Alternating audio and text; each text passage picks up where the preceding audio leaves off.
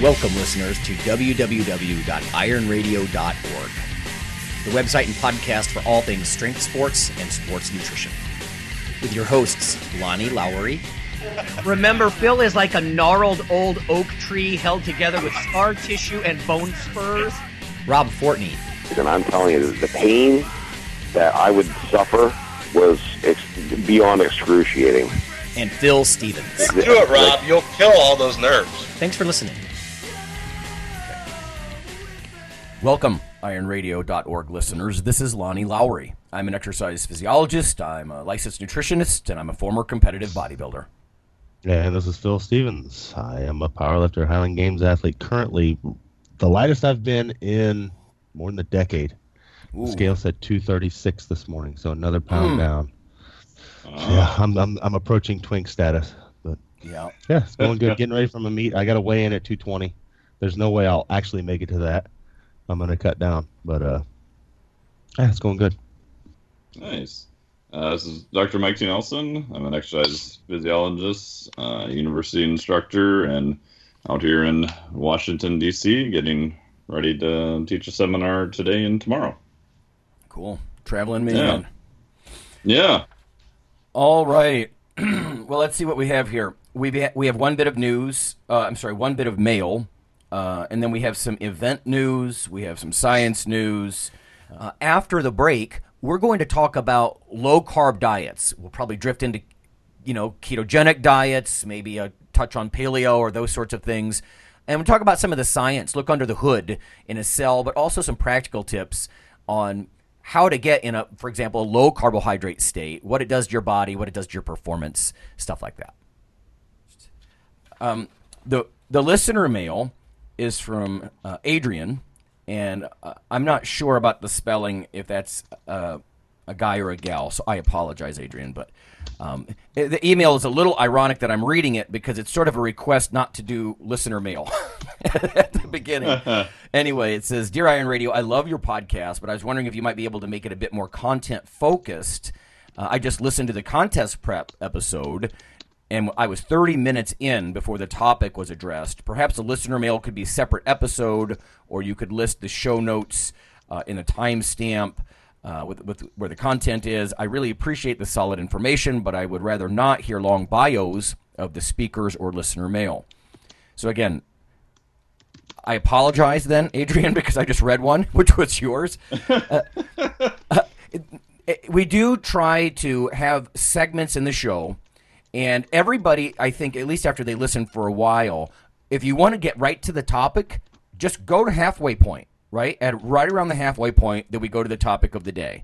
Some people like the human story, though, the human aspect of it, why people got involved, especially if it's like your favorite athlete or lifter, like when we had Branch Warren on, he was talking about his childhood and stuff like that. So some people like it. Some people send me emails and they say, I really love the news. Like, we're a way for them to get news that they can sort of trust because we interpret it, whether it's an event like we're going to talk about today or some science news. We can offer some editorial with it. So people want different things, and I do appreciate this email. This is what I would call constructive criticism, right? It's positive. Yeah. It's like, I just really like the content. And again, that's great. And sometimes we do, if we have a backlog of mail or news, we'll have a whole show just called Mail and News. Mm-hmm. But point well taken. I mean, usually if we have a guest, we're not going to run through 6 or 8 different news bits. We'll do like one mail and one news and then get right to it. But it does kind of break up the hour. I think some of the best podcasts, they have little bumpers and little segments. So early in the show, you're going to get some news. You're going to get a little mail, chip chat maybe. And then if we have a guest, I kind of like the origin story thing. Like I said, it really depends if the person is someone you identify with maybe, But Well, yeah, and I think I can tell you from my aspect, just as a host on the show, there's a lot of times I don't know this person we're interviewing. And it's good to get some background on them. And it offers some validity, this guy, that's his background. Right. Now we're going to talk about this. Yeah, where he's coming from. Type of thing. Mm-hmm. Yeah. No, that's true. That's true. Yeah. I always like it because it gives me an idea of what sort of lens they view the world from. So Exactly. you can get a better idea of how they kind of got to the conclusions they got to. Yeah. So we try to there is structure. It's not like this is chaos, right? It's mail and news, bio, and introduce yourself for the guest when we have one, and then the second half is the topic. And a lot of our listeners are like, "Got it, guys," But you're now an Iron Radio veteran. You know that's how it works. So, but there you go. We do try to mix it up for everybody, and address a little bit of each thing. So, toward that end, let me offer one bit of science news, and then we'll get into some event stuff because there's some events coming up. Strength and muscle sport news. I got this through labmanager.com. This is one of those news catcher feeds, probably not for everybody who listens because there's a lot of really dry, dorky stuff. But it says an alternative to opioids, compounds from a marine snail are potent pain reliever. So, bear with me. I'm doing this because, let's face it, there are a lot of lifters, middle-aged lifters, or even younger guys. They put a lot of mileage on their frame, and they end up with chronic pain. So bear with me. Scientists at the University of Utah have found a compound that blocks pain by targeting a pathway not associated with opioids. Research in rodents indicates that benefits continue long after the compound has left the body. And this was just presented in the proceedings of the National Academy of Sciences. They go on to talk about the opioid crisis, right? Highly addictive. They actually point out 91 Americans die every day from opioid overdose. So they were interested in, they're looking at these snail venoms to actually identify new pain pathways. So completely different way to address pain. Now this is where it gets interesting. It says the researchers found that a compound that they isolated from the snail's venom acted on a pain pathway that's distinct from the one that's targeted by opioid drugs. The pathway adds to a small number of non-opioid-based pathways that could be developed into chronic pain meds. Now, this is what caught my eye the most. It says the compound works its way through the body in 4 hours, but scientists found that the beneficial effects lingered. We found that the compound was still working 72 hours after the injection. Remember, this is experimental phase stuff. Still preventing pain, said J. Michael McIntosh, professor of psychiatry at University of Utah. What's particularly exciting is the aspect of prevention. It says once chronic pain has developed, it's hard to treat. This compound offers a potential new pathway to prevent chronic pain from developing in the first place. Wow. So I think about the guys who, we've all heard the stories and probably even talked to guys who they pop Vicodin because their back is killing them, but they're not going to stop training, So this is going to move on to some clinical testing for safety and effectiveness. Interesting stuff, though. It's the compounds.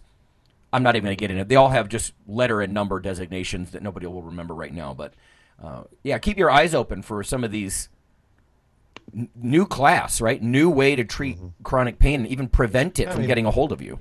I can relate to that. When I was battling my hip for 5 years, there wasn't a squat day or deadlift day that I didn't pop a pain pill. Yep. Before I went in. But what was my other choice? Not do it for 5 years, and then where would I be? I haven't had to have a pain pill since 4 days after my surgery. Which is awesome. But if I'd have just, I guess I got to take 5 years off. No, that's what I'm saying. Yeah. There's a fine line. You hear some of the sad tales of guys who they're literally popping Vicodin every couple of hours, and then they're practically in a wheelchair. You wheel them up to the squat rack so they can squat their 750 or 800 pounds, and then they go back to being crippled. At some point, you need counseling. Yes. But you're right. The flip side of that is, you're just not going to lift at all? It would be a downward spiral. Yeah, so exactly.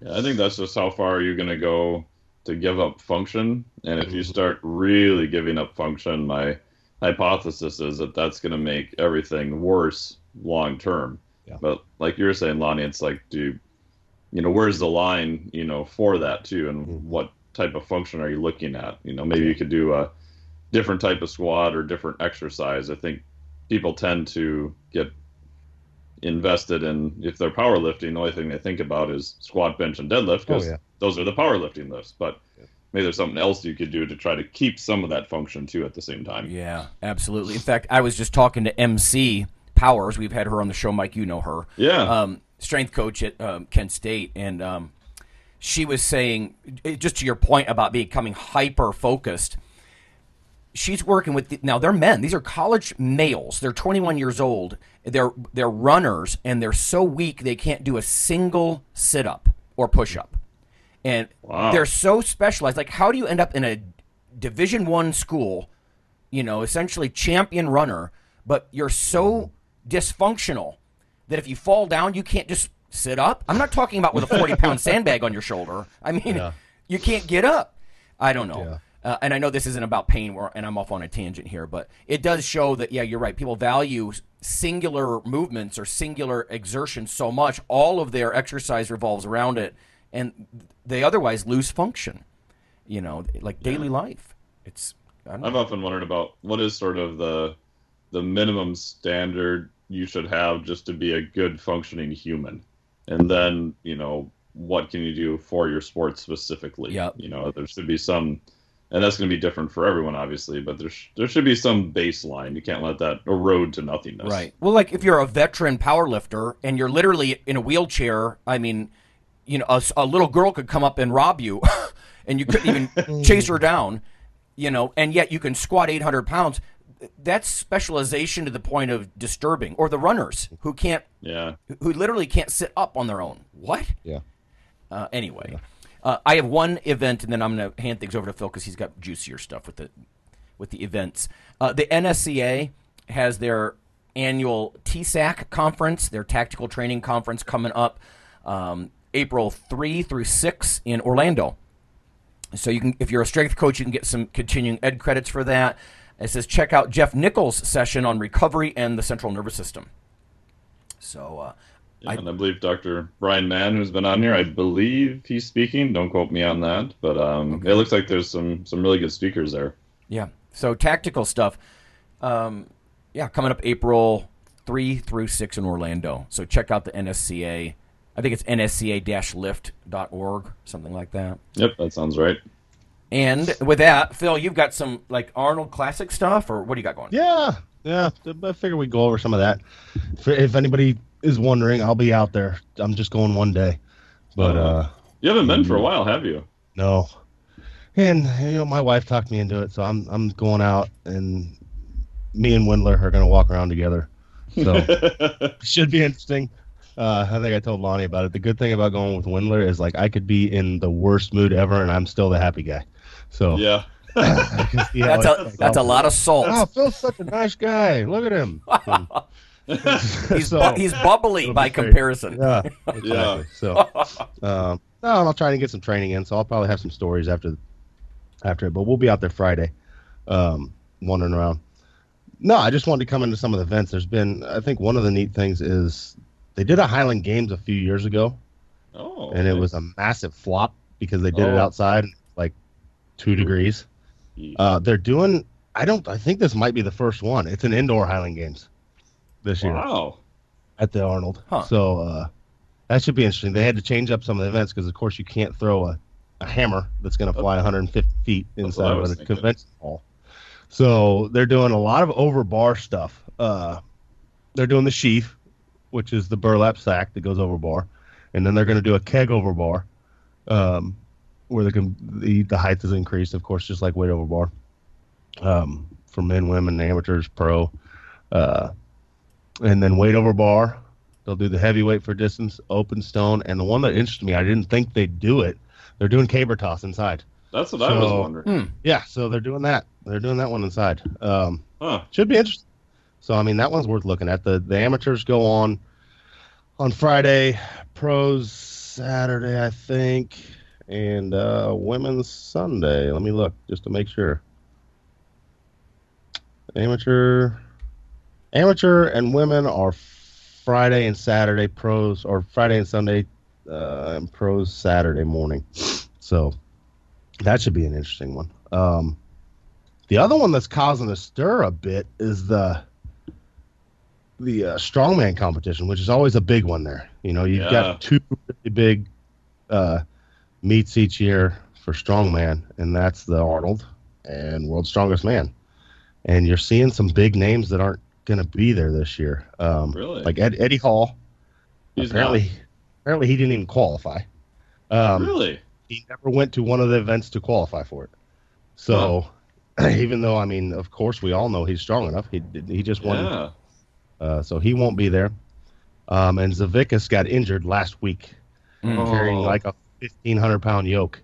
And so he had to back out. So you got Hathor, of course, and Brian Shaw and stuff like that. But yeah, it should be interesting. And then I don't know, they've lightened the log this year.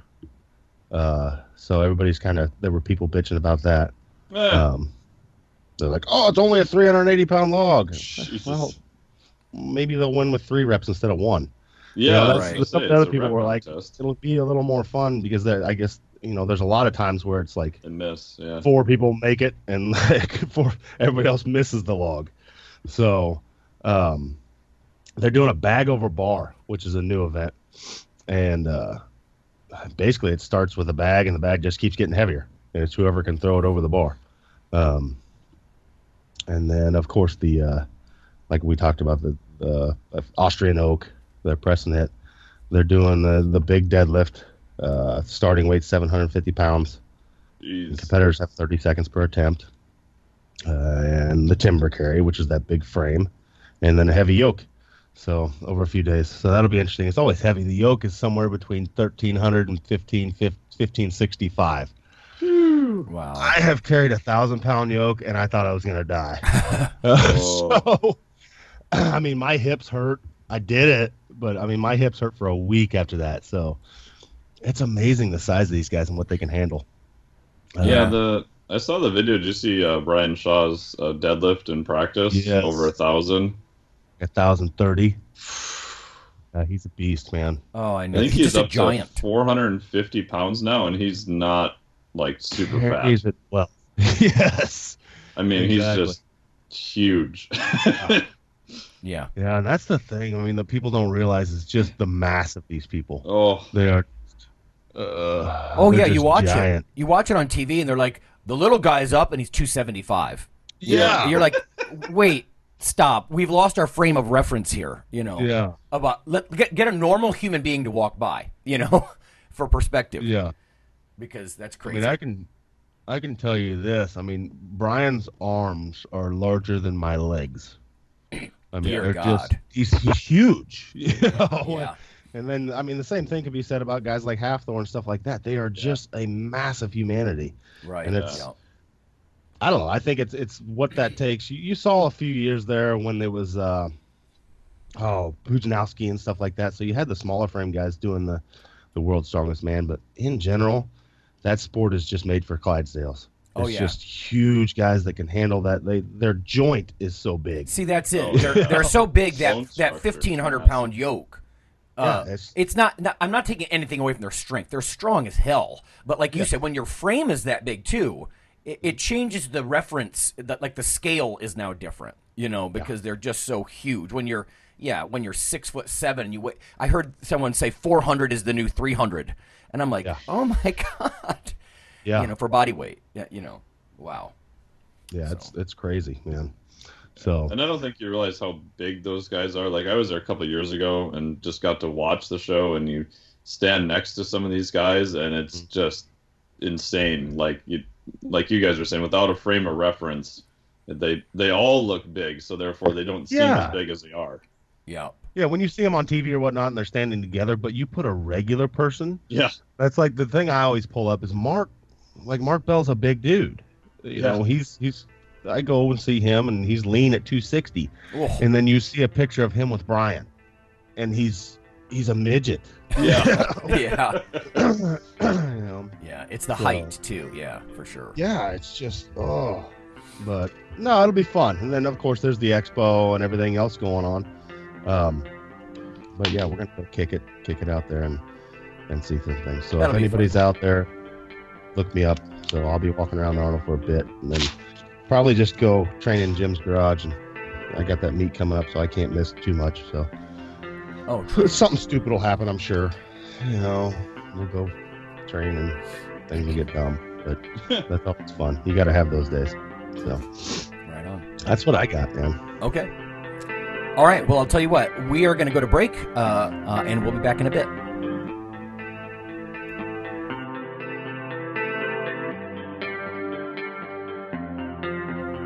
Hey listeners, this is Dr. Lonnie Lowry. If you've ever had anyone critique you on your protein intake as part of your weightlifting lifestyle, oh, you poor meathead, all that extra protein is going to rot your kidneys or weaken your bones or dehydrate you or give you gout or who knows what. There is a book available. You could simply Google CRC Press and Lowry. And what I've done is reach out to experts all over the world and create a book, a single compendium that you can hold up and say, this is why I consume extra protein. This can be very valuable when you're being quote-unquote educated by various professionals on the topic. There's an enormous amount of literature in this book on the safety, the effectiveness, how protein works in cells, the history of protein and weight trainers, much more. So again, please check out CRC Press and Protein and Lowry. You can just Google that. And I do, full disclosure, I do make a small single-digit royalty on the book. But that's not why I did it. I did it so we can all have something, our particular population, to both defend what we do and to inform our nutrition and our eating. Thanks.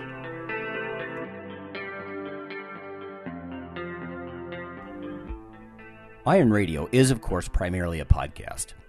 But over the years, there have been technical glitches calling for backup streaming and listeners who wanted the convenience of other sources of audio content. Toward this end, Iron Radio is now simulcast and backed up on YouTube. If needed, please search Lawnman07 or Iron Radio from within YouTube. There's not much video, but if you like to listen through YouTube on a Roku or other living room device, there you go.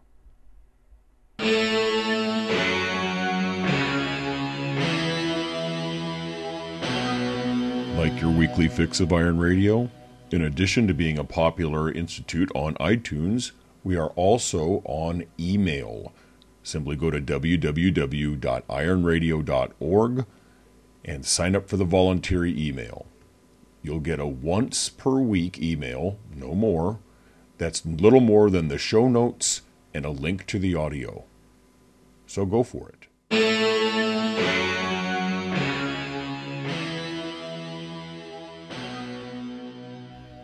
Okay, everyone, we're back. It's Dr. Mike Nelson, it's Phil Stevens, and it's myself, Lonnie Lowry, and we are going to talk about low carb today. It's a sort of a multi-year trend. You know, a lot of this stuff, in my memory, goes back to the days of Jeff Volek doing some stuff, some of the Atkins work and that sort of stuff, and then CrossFitters and the paleo. There's been all these sort of tangents from it. So let's start with, in the trenches, I guess. Phil, at Strength Guild, is there a place for this? Do you have people doing low carb, or? Yeah, I mean, I do it. I think it's one of the diets I probably recommend more, and generally because it's simple. So, like newer people that need to go from, I'll paraphrase Dave Tate here. If you need to go from shit to suck, it's a real easy way to do that. So, I mean, it's simple because there's no tracking calories. Literally, you're just excluding a macro, and that's pretty damn easy. The thing I stress is keeping your green vegetables and stuff like that in there, right? Which I think some people go a little too crazy with. That they have a diet of nothing but like meat and cheese and eggs. As long as you keep, some of those in there, yeah. I mean, I get phenomenal results. Like I had one girl that started just 2 weeks ago, and of course she's down like 4 pounds, and she's averaging 2 pounds a week. And my wife did it coming off of she got done breastfeeding my son, and she's lost like 35 pounds since Thanksgiving. Wow. So, and it's mainly just been low carb and getting back in the gym. And I think it's overplayed a bit, the amount of carbohydrates you need as a pure strength athlete. You can get away with not too much and still do well. I mean, there's going to be a point where you start getting lean, and I add them back in. But yeah, I mean, it's an easy way to, the war on carbs is what Mark's always pushing now and stuff like that. The thing I like about it for the average person, it's simple. There's no MyFitnessPal usually. There's none of that. They don't have. It's a good first step to then build on, okay, now you want to get really lean. Okay, we're going to have to get more complicated. Right. So Yeah. I like it because it's simple, and my older populations or my diabetic populations, which I somehow end up dealing with a lot of that. I think it's just today's age. It's a quick fix. And I think even the average person, it's not a bad idea for once a year or something. Take a month and get a reset going on, man. Go low carb, knock all the sugars and starches out of your diet for a little bit, and fix your insulin sensitivity, at least in the short term. Right. Yep. And also just show you have the mental fortitude to not eat like a complete slob. It's true. I think I wrote an article once called Justifying Your Post-Workout Carbs. Yeah. You think about energy systems. Like, I know, Mike, you and I agree that if you're going to do high-intensity stuff, fat burning, fat oxidation, it's not going to supply the fuel. Usually when people are really fat adapted and that sort of stuff, and you ask them to maintain a high power output, it sucks. It feels hard to do that. Those energy systems are just, the fat burning systems are just slower in nature. But it begs the question, if you're doing single effort stuff, like right now, like you're not running glycolysis hard, you're not leaning really hard on carbohydrate and glycogen storage in your muscles or whatnot. I don't know. The energy systems that are involved are not necessarily carb dependent in the same way. You know what I mean? Because you're talking about like single effort, low rep stuff, that kind of thing. And then I think a lot of guys, they dive for the sugar. They train. Let's say you do your fairly heavy work, you're doing singles and doubles. You could leave the gym having done maybe a dozen reps, something like that. I'm not sure you need to go refuel on 100 grams plus of sugar as soon as you get home. Mike, what do you think? What's your take on intense but not maintaining that kind of power output? You know what I'm saying? Yeah, I agree with you guys. It's finding the fine line, I think. So like for a number, like it's pretty rare that anyone I would have on a lower day goes below like 120 grams of carbohydrates, which I'd say is probably a little bit lower. So I look at what is their performance in the gym, how is their recovery, and then obviously if body comp is their main goal, then kind of in a perfect world, they're trying to find the sweet spot where body comp is still getting pretty good, the performance in the gym isn't, completely tanking. So I think a lot of people go almost a little bit too extreme. That, carbohydrates are bad, so I'm going to cut them to like almost zero and that type of thing, where I think just like you guys say, cleaning up your diet a little bit, making a little bit better choices, eating, vegetables, having some fruit, things like that. Unless you're going to go do another super intense training session within a few hours, you don't need a lot of hyper specialized carbohydrates for hundreds of grams right away post. Right. If your calories are pretty good, you're eating decent, you've got some carbohydrates, most often than not, the next day your performance is probably going to be okay. Glycogen is probably going to be okay. Yeah. For me, it sort of begs the question, like, there is a spectrum of power athlete.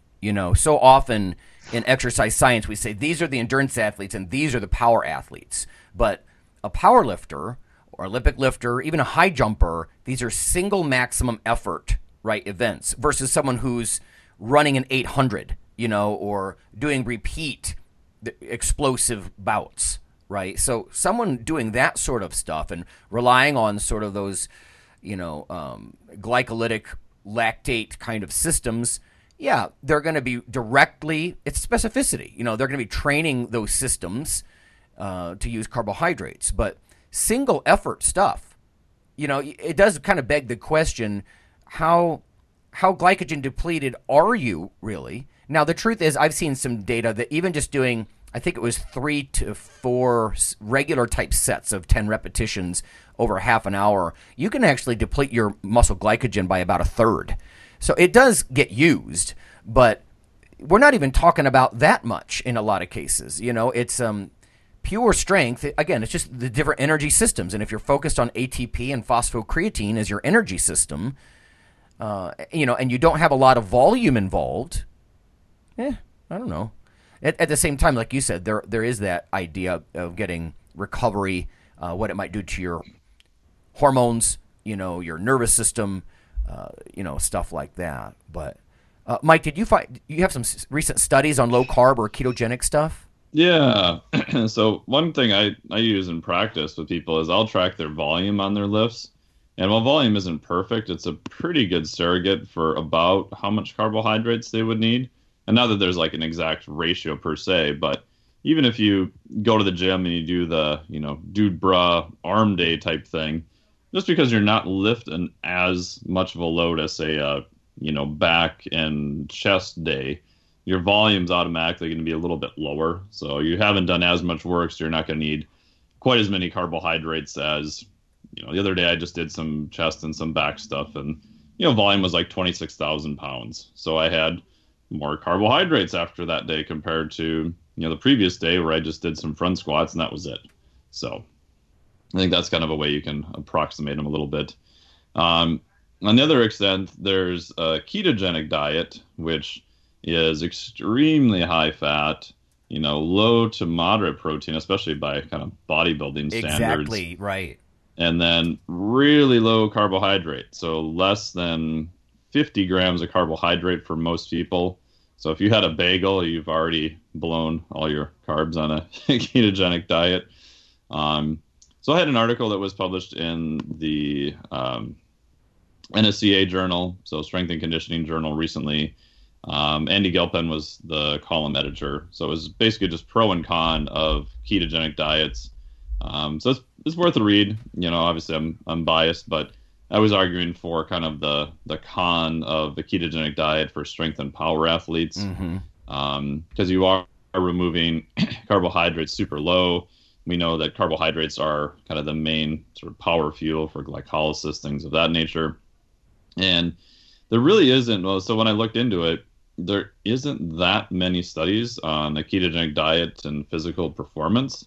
Some of them say they are, but if you look at the actual study, it's kind of debatable.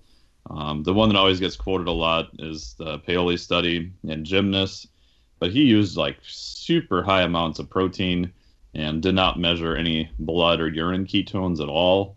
So even though the title says ketogenic diet, I highly doubt that really was a ketogenic diet.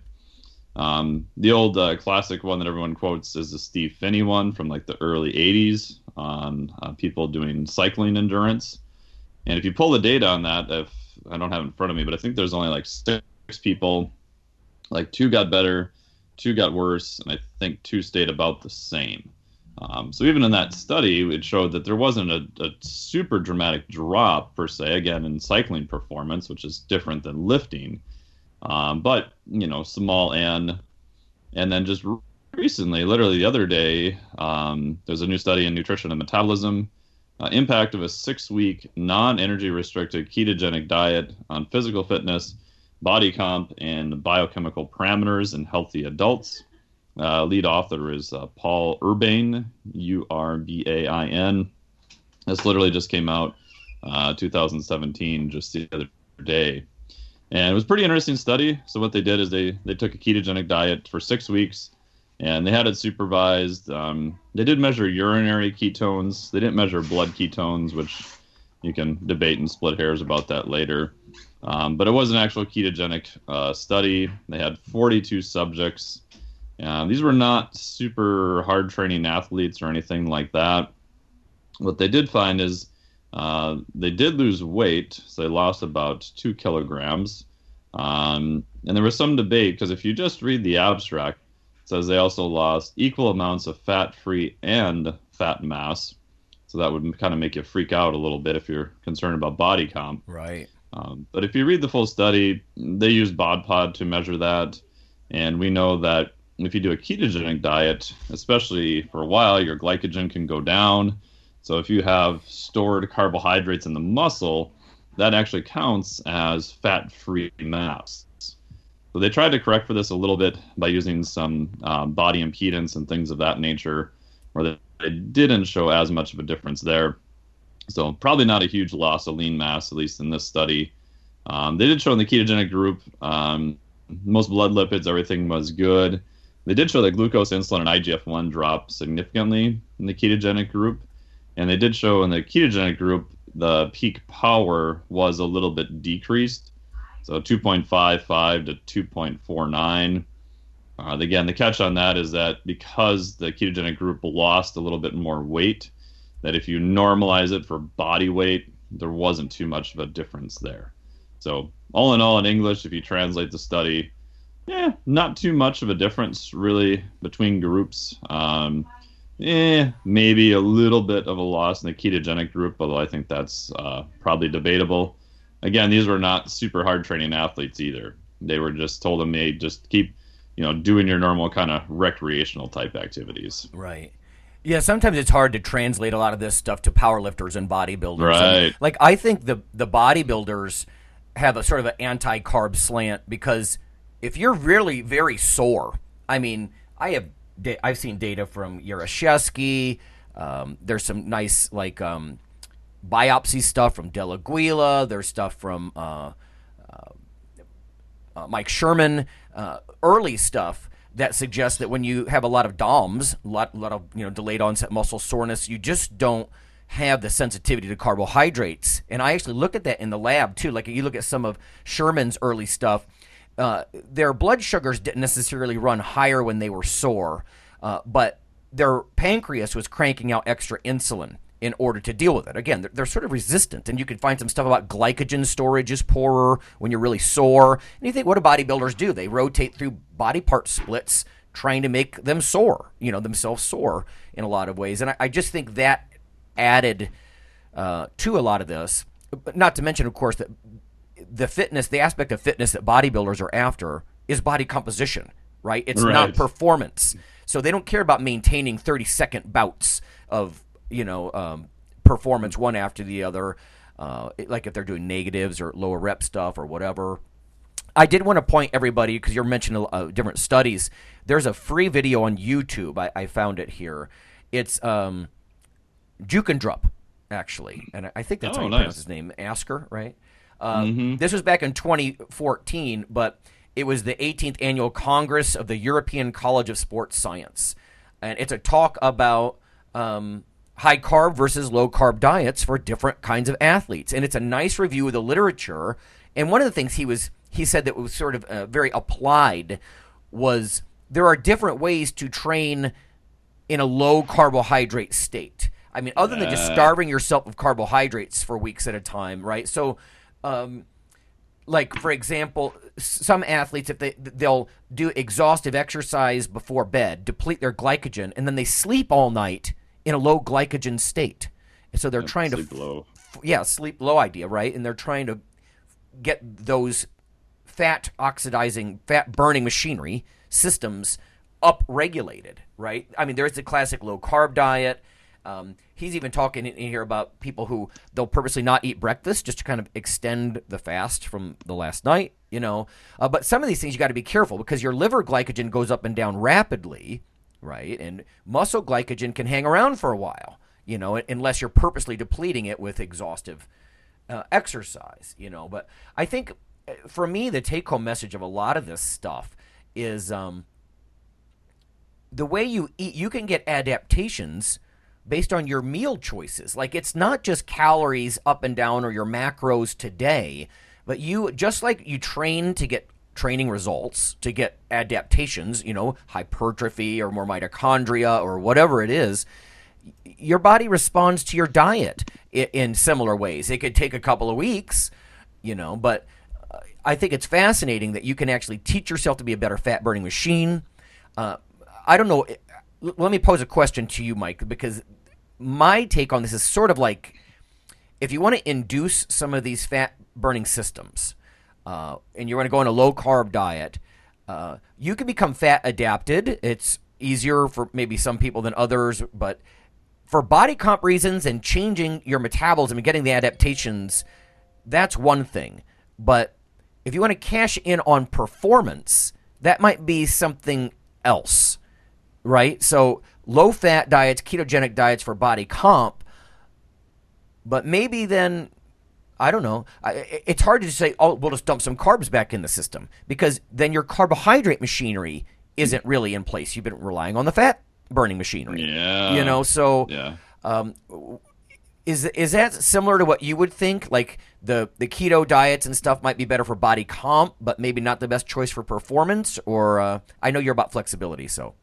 Yeah, obviously I'm biased towards metabolic flexibility, but one of the things I've wondered with the ketogenic diets is if you look at the full spectrum, right? So if you want to go as hard as you can towards, say, carbohydrates, ATP, PC on the right end of the spectrum, and the use of fat on the left end of the spectrum, ketogenic diets are way out on the left end of the spectrum, right? So the FASTER study from Jeff Volek showed, huge amounts of max fat oxidation or fat use in that study. Yeah. People who are chronically adapted to it for years.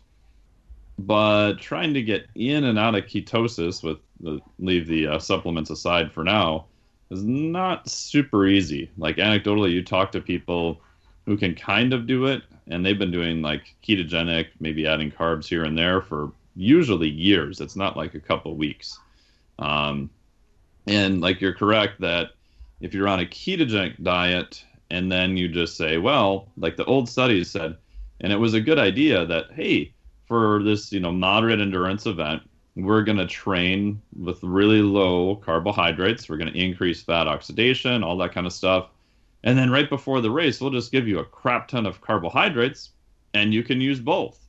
And what they found in most people is that the glycogen levels would be okay, but it was an access issue with the carbohydrates that they just tried to load before the race.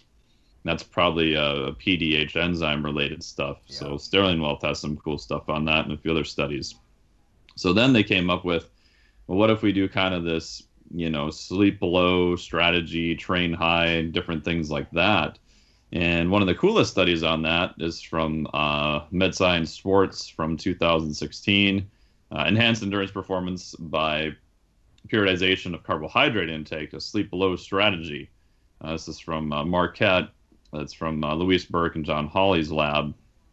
And just real briefly, what they did is exactly what you were talking about, Lonnie, is they actually this time matched the training to the carbohydrate condition. So some of the earlier work that did not pan out, they said, all right, we're just going to take a period of time. We're going to whack your carbs low, and you're going to do the same training. And then we're going to put carbs back in, and we'll see what happens.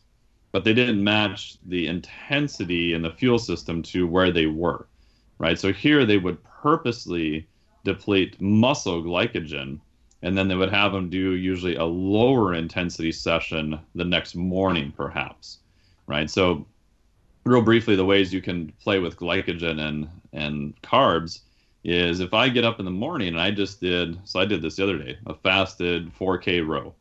So I'm fasted, but my liver glycogen is low, but muscle glycogen is pretty much untapped from an overnight fast. Mm-hmm. So you could fast for even 24 or more hours, and if you're not exercising, muscle glycogen doesn't really go anywhere. It's not used. Yeah. So that would be kind of technically a low liver glycogen condition. Now, I could go to the gym and do some brutal stuff like repeated Wingates or some super hard glycolytic type work, maybe in the evening, and then not replace those carbohydrates post and get up the next morning and do maybe a moderate type intensity session. So there I've got low liver glycogen, and because I did not replete a lot of that muscle glycogen from the previous evening session, now I'm doing performance or training on low muscle glycogen. Yeah. And what you see basically in this study was that they did see some pretty good body comp changes within, a short period of time. Performance was much better. The other part you realize too is I've done this with a few people and looked at their HRV and stuff. It's incredibly brutal. So if you've ever done a brutal session in the later afternoon, not repleted any of those nutrients very much, maybe a little bit of protein, and then get up the next morning and do another moderate intensity session, that is brutal. Right. And so you may be recovering quite a while from that. Yeah. So if you're on, more the elite end of the spectrum, maybe you need that big of a stimulus to get that response. If you're just starting out, that's probably complete overkill for a lot of people. So, yeah. Yep. In fact, this is a 2014. Like I said, I'm kind of browsing as you're saying this, and he's pointing out again. This is that Jukendrup presentation from European College of Sports Med or Sports Science, but yeah, he's talking about there are different enzyme systems, and I don't want to bore listeners, but like when you say there's reduced PDH activity, just to give everybody sort of a mental picture of the machinery in the cell, you're running glycolysis at the top really hard. Imagine like a downward arrow, and then there's a linchpin, in a sense, between that and your main energy producing pathway, the Krebs cycle, right? And PDH is sort of that. So if you want to cash in on tapping all that carbohydrate in your muscle, you can't have pyruvate dehydrogenase, this linchpin, it's downregulated because you've been on a higher fat diet. Yep. It's just, yeah. So it again, it comes back to like the performance, like what's your goal? If it's body comp, I would think that ketogenic diets, if you can do that, behaviorally, you could pull that off. I think there's quite a bit to that. In fact, we really need to get Jeff Volek on the show. It'd be interesting. Because, powerlifter, right? Totally fat adapted kind of anti-carb dude, in my opinion. Yeah, very much so. And one of the things I think you got to be careful with a lot of the research is, does it apply to a traditional powerlifter or bodybuilding training session? Because so much of this stuff is time trials on a bike or running. Yep. So it's high power output in watts, but not the kind of power that our population is cranking out. You know what I mean? You're talking about people who are, again, they're trying to run as hard and as fast as they can or cycle as hard as they can. So it's not moderate intensity, but you're talking about a different type of intensity it's still not as high in the power and the sheer wattage that you see from powerlifters and bodybuilders. It's a different energy system in a sense. So when we talk about a lot of this performance stuff, it just seems really, like you're kind of pointing at specific studies. We just have to get people to look more at the power crowd. And I don't mean, like repeat bike sprints, but I mean lifting, and I do think, and I think you probably agree, if you're really fat adapted and you're just, the carbohydrate pathways, even in your gut, the absorption of carbohydrates, can go up and down induced by your diet. Activity. I personally wouldn't want to do that. I guess I just can't help but think that if you're really fat adapted on the high end of performance for a lifter, that's got to sag. Even if you're not using, glycolysis in the traditional carb energy systems. I don't know. What do you think?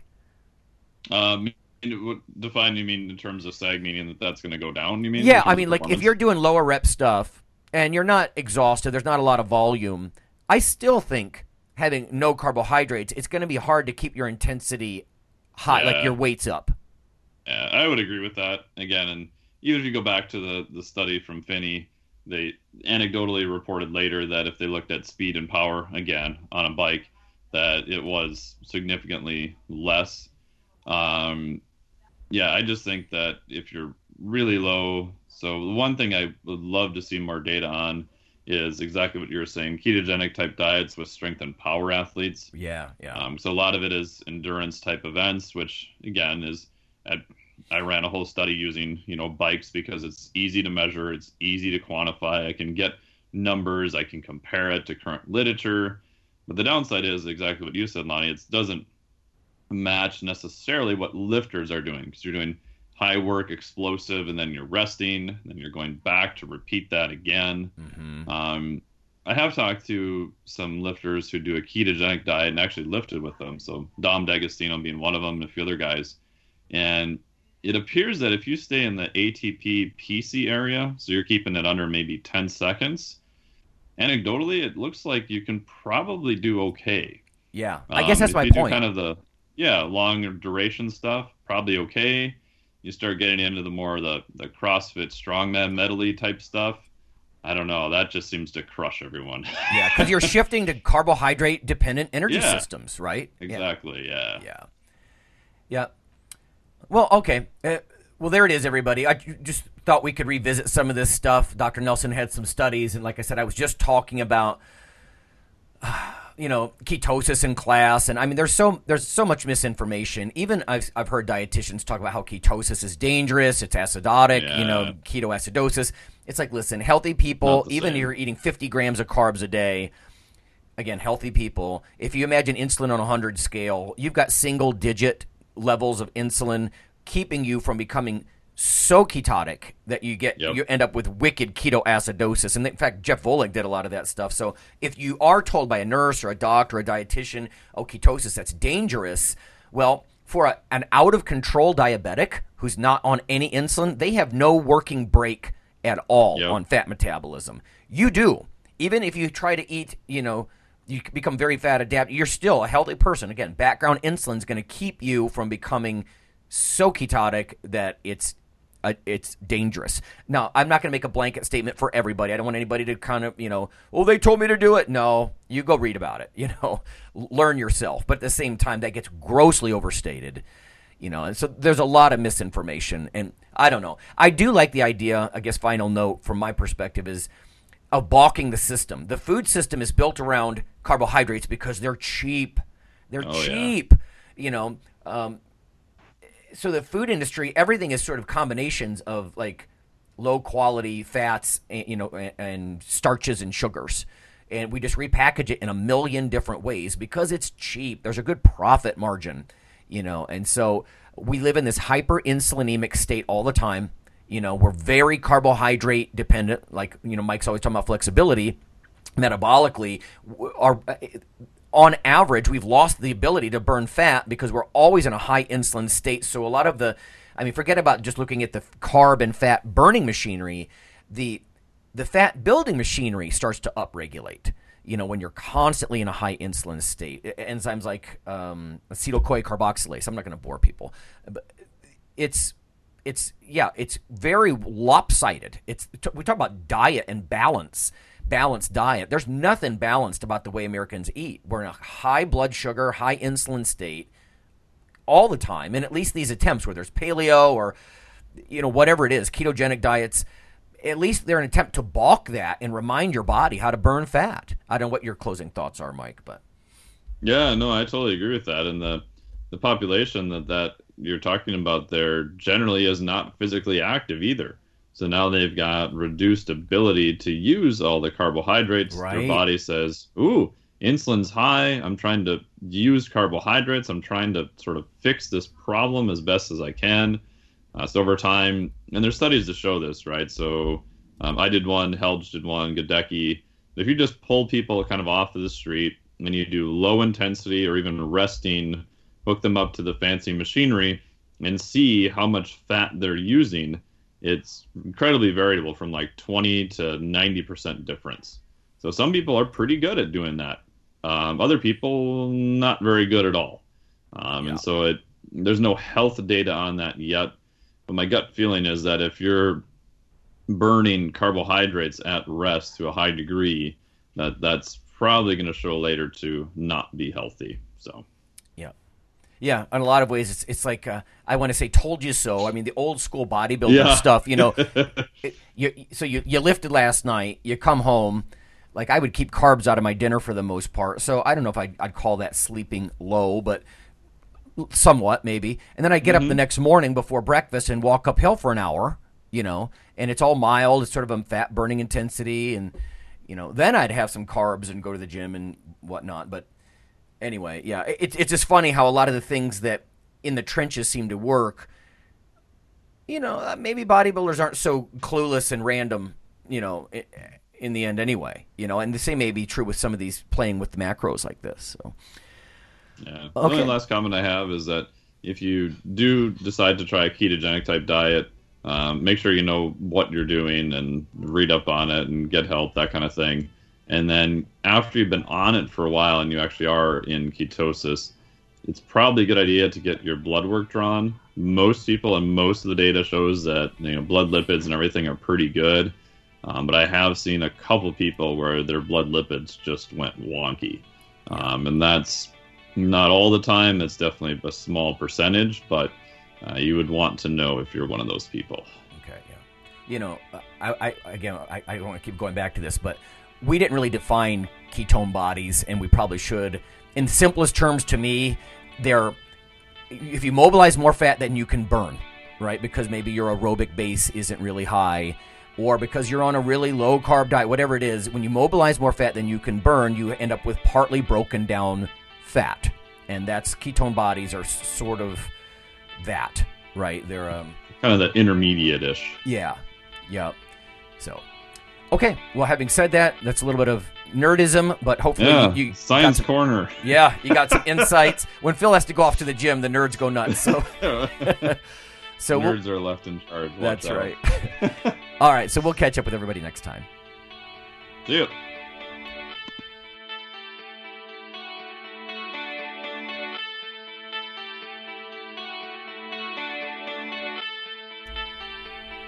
Hey listeners, have you seen the store at ironradio.org? There are 3 halls in the store. One for Phil, one for Fortress, and one for myself, Dr. Lowry, and they're thematic. So you can go into our Halls of Iron store and choose based on your goal. If you need something to learn or read or something nutritional, you can look in my store, Lonnie's store. If you want something about injury prevention or competition, then take a look at Phil's Hall of Iron. And if you want something about motivation or daily training, Fortress's Hall has what you're looking for. There are some fun, heroic descriptors as you browse through the stores. We try to make it a little more fun than the average boring online store. And whether you're a novice lifter or someone more experienced, you can take heart that you're not wasting your time. The things that we put in each Hall of Iron are actually based on our own recommendations. Protein powders that we know to be good, knee sleeves, wraps of some kind, things that Fortress uses in his own training. The stuff you see, you know is good. This way you don't waste time. So check out the Iron Radio store at ironradio.org and let us know what you think on the forums, and certainly you can request products and we will screen them before they go in. So thanks for listening.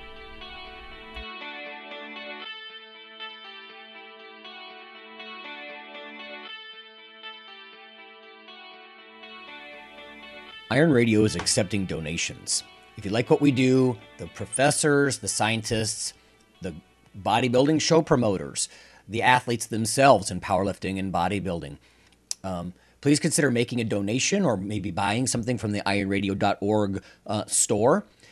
We also are accepting supporting members. So for $4 a month, which is frankly less than the bank sneaks out of your account in fees, you can step up and support a form of sort of public radio for the bodybuilding and powerlifting and strength community.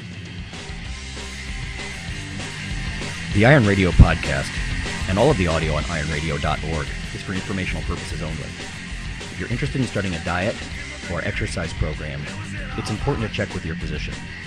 Also seek the help of registered dietitians, athletic trainers, and qualified exercise physiologists in order to make the progress that you need.